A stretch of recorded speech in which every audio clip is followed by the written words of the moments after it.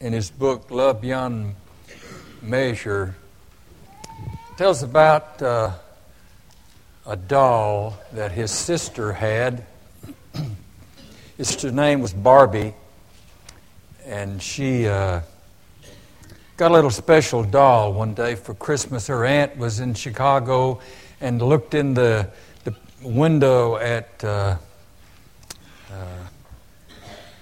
Marshall Field's department store and picked out this really special doll. Well, Barbie loved the doll. She slept with it and ate with it, and if they didn't watch her, even took a bath with it. But it, in time, got very ragged.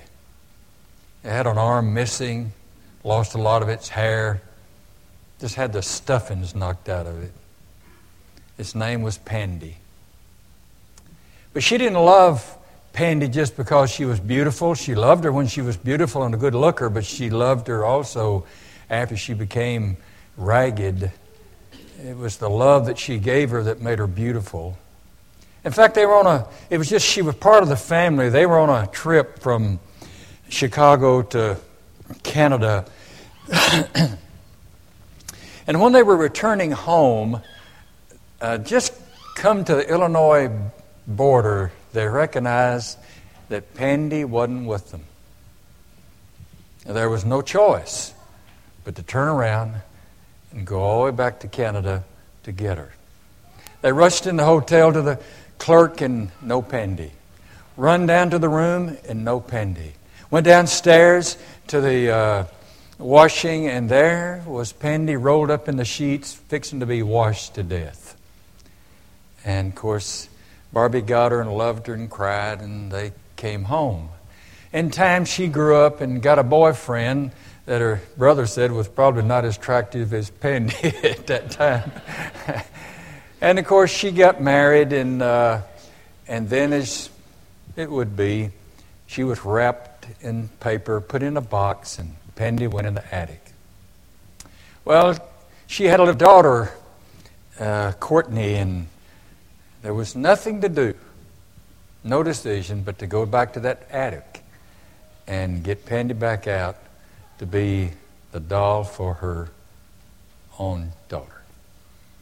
But they took the doll and sent it to California to reconstruction surgery. And they have such a place. And they fixed her up, put her arm back, fixed her face. I don't know if liposuction, I don't know what all, but she was as beautiful as ever. And then, of course, the time came when she was put back again. I tell that story to tell you that the love that Barbie had for Pandy was not because of her beauty. Her love is what transformed her into being something special and beautiful. Two great universal truths about that story. The first one is that we're all ragged, all of us. Broken and bent and flawed. And I don't need to convince you of that. You don't have to come here to be convinced of that, because you know that. Ever since the fall of Adam and Eve, we lived on the ragged edge. Part of it is just, it's been done to us. Our genes has made certain weaknesses for us, okay? Maybe our parents let us down somewhere, society, the environment, all of that. But that's not the whole story. The rest of the story is that we also have contributed to our own ragged accounts by our choices. That's the first great, but that's not the best part. The raggedness that we all know, the second part that's so true, is that God loves rag dolls, and we're His rag dolls. And He loves us with all the love of heaven. And I want to tell you, our raggedness is not the most important thing about us. Even in creation, when God looked down and created, somehow there was something so special about us that made God say, good. Really good. If there's something that caused the writer of Genesis to write that we were made in the very image of God. There was something about the psalmist writer that wrote that we have honor and glory. And so it was not our raggedness that was the great emphasis. It's not our destiny. It is not our reality. And even though we're unloving, we're not unlovable. And I want to tell you, the concept, that great concept that God loves you is life-changing. It's the greatest power there is for life-changing. You can see, even in the physical world, when someone falls in love or is in love and is loved by someone else, what happens to them? I mean, their whole physical response changes. I guess you can see it in the elderly even quicker because the young are just more beautiful. I mean, the step increases, you stand more alert, the eyes actually dilate and become larger, so it makes them shiner and brighter. The lips become redder, a little larger. All of that physical response takes place automatically by the fact that you're loved. But I want to tell you, when the kind of love that God has for us, it takes old rag dolls and turns them into treasures and gives that which has no value, value. And when we give that kind of love to each other, the same thing happens. I see it every weekend in my 30-hour seminar on Ventures and Attitudes at the university. Every weekend I see it over and over. Some rag dolls will come in there, have no absolute use for themselves, and through that 30 hours they get complimented and they receive love and they receive encouragement and total unconditional acceptance. And all of a sudden, you can just see their whole countenance change. And that's the kind of love that God had for us. And when He created us out of love. He didn't create us out of some demand because He had to. It was because He wanted to. And yet, that wasn't the greatest love. The greatest love He had for us was when He loved us when we became unlovable. And He just kept loving us. Listen to Romans chapter 5. You see, at just the right time, while we were still powerless, Christ died for the ungodly. Very rarely will anyone die for a righteous man, though for a good man some might possibly dare to die. But God demonstrated, here's the great demonstration. It wasn't in creation, it was when we became unlovely. The great demonstration is His own love for us while we were still sinners. Christ died for us. And then in Isaiah chapter 64 and in verse 9, well, start with verse 6. All of us have become like those who are unclean, and all of our righteous acts are like filthy rags. We all shiver up like a leaf, and the wind blows us away like our sins. No one calls on your name or strives to lay hold of you, for you've hidden your face from us, and you make us waste away because of our sins. Yet, O Lord, you're our Father. We're the clay, and you're the potter. We're still the work of your hands. Do not be angry beyond measure, O Lord, and do not remember our sins forever. Look upon us, we pray, for we are your people, your scattered cities have come to the desert. You hear that prayer? You hear that message? You would think from that God would just throw us out and but rather He sends us to reconstruction surgery. And it's called the cross. It's where it takes place. Paul said in Galatians, I won't ever boast of anything. There's nothing I'll ever brag about except just the cross of Christ.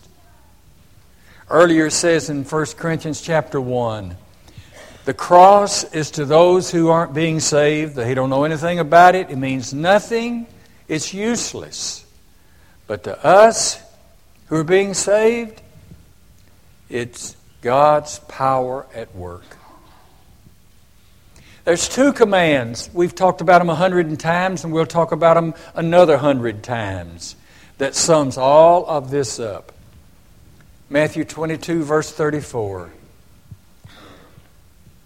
Love the Lord your God with all your heart, your soul, mind, and your strength. And love your neighbor as yourself. And Jesus said, when you did it unto the least, oh, me, you did it unto me. Love my rag dolls. If you love me, you love my rag dolls. It's a package deal. So God is saying, if you're going to ever get serious about loving me, you have to get serious about loving people. And love my rag dolls. There's a story in Luke chapter 7. And we really need to read it. You've read it, but maybe some of you haven't read it recently. You need to hear it. Verse 34 of Luke chapter 7, now one of the Pharisees invited Jesus to have dinner with him. So he went to the Pharisee's house and reclined at the table. When a woman who lived a sinful life in that town learned that Jesus was eating at the Pharisee's house, she bought an alabaster jar of perfume. And as she stood behind him at his feet weeping, she began to wet his feet with her tears. Then she wiped them with her hair. She kissed them and poured perfume on them. When the Pharisee who had invited Jesus saw this, he said to himself, if this man were a prophet, he would know who is touching him and what kind of woman she is, and that she's a sinner. Jesus answered him, Simon, I have something to tell you. Tell me, teacher, he said. Jesus said, 2 men owed money to a certain moneylender. One owed him 500 denarii, the other 50. Neither of them could pay the money back. So he canceled the debts of both. Now, which of them will love him more? Simon replied, I suppose the one with the bigger debt. Canceled. You've judged correctly, Jesus said. Then he turned toward the woman and said to Simon, do you see this woman? She came to your house. You did not give me any water for my feet. She wet my feet with her tears and wiped them with her hair. You did not give me a kiss, but this woman from the time I entered has not stopped kissing my feet.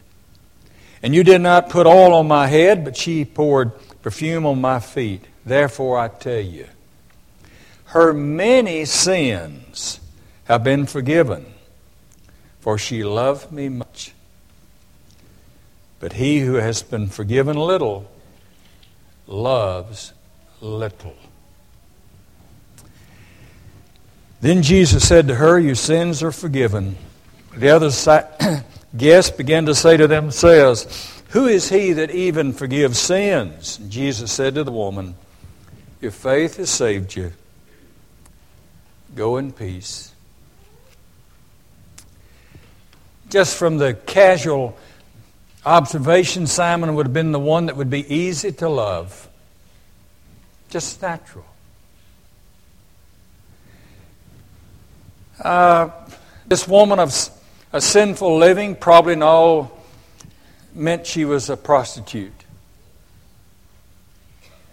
She had lost her reputation, had lost much of her virtue. Her stuffings had been knocked out.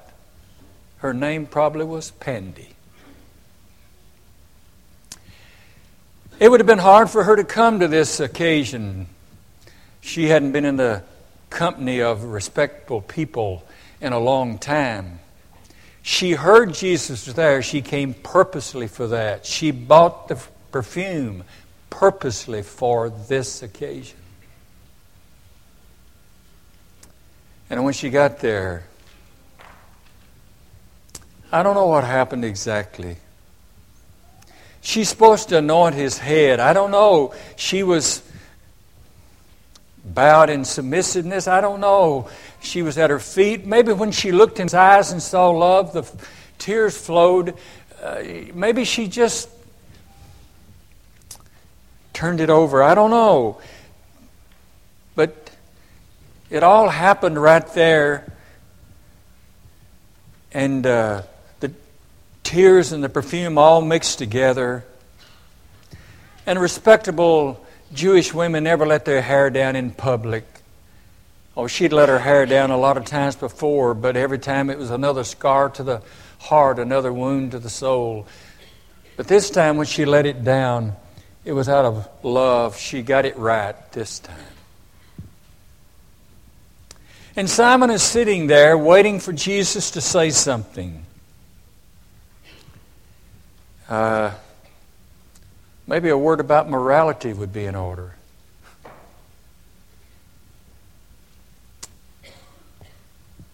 Simon ever did...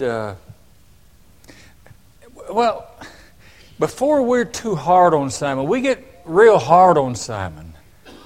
Can you picture yourself as one of the guests? How would you felt?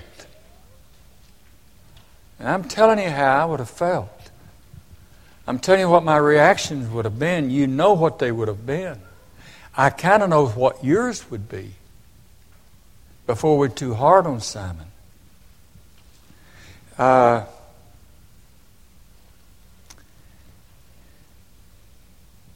She had defied God's holiness. She had wrecked homes. She had been part of sinful living. How do you gloss over this? And yet the thing that Simon never understood is that when you have authentic repentance, love has already done its thing. Forgiveness is already there. It's already taken place.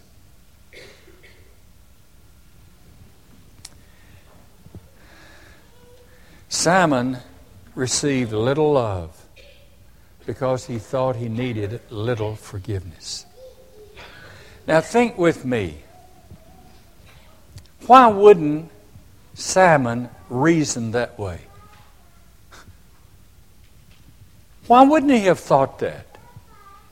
Compared to her, why wouldn't he have thought that he needed little forgiveness compared to her? And it's easy for us to think the same way.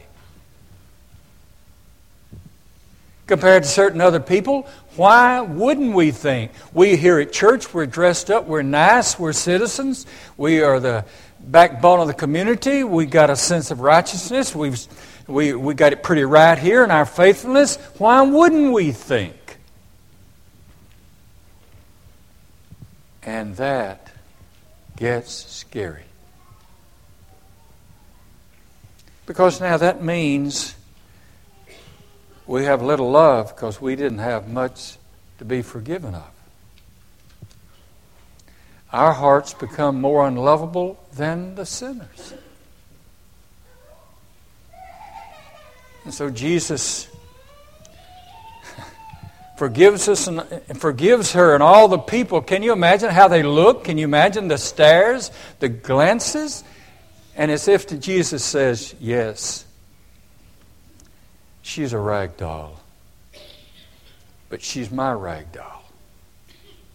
Love me, love my rag dolls. It's a package deal.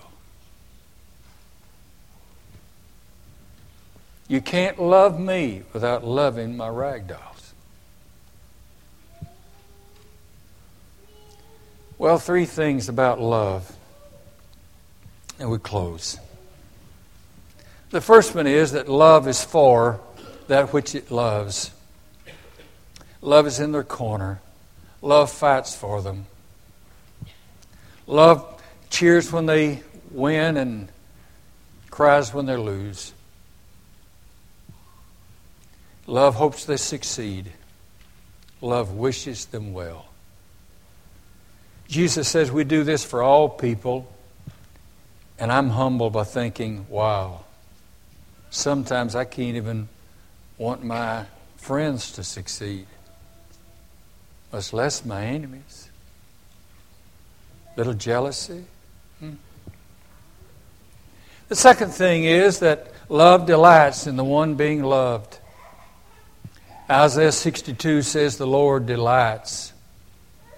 You're part of the jewels that make up the crown in heaven. The psalmist said, Lord, let me be the apple of your eye. Delighted in the one that's loved. The third thing that love does is it gives to the one that's loved. That's the nature of God. All good gifts come down. God gave. Gave His only Son. It was His entire nature. It's the nature of His people. And giving is to love like eating is to hunger. Giving is love in character. I guess the greatest gift of all is when you give and expect nothing in return. It's the greatest gift. Anne Lamott told a story that she said she knew about. A little boy, he was just 8 years old, and his younger sister got leukemia. And she needed a blood transplant. They had him tested, and sure enough, he had a match. Well, now the little fellow didn't understand what all that blood transfusion meant, but they asked him would he give his sister his blood, and so they hook him up to the IV and hook the sister up. And then when they're through with the process, the doctor comes in, he opens his little eyes and says, how soon till I start to die?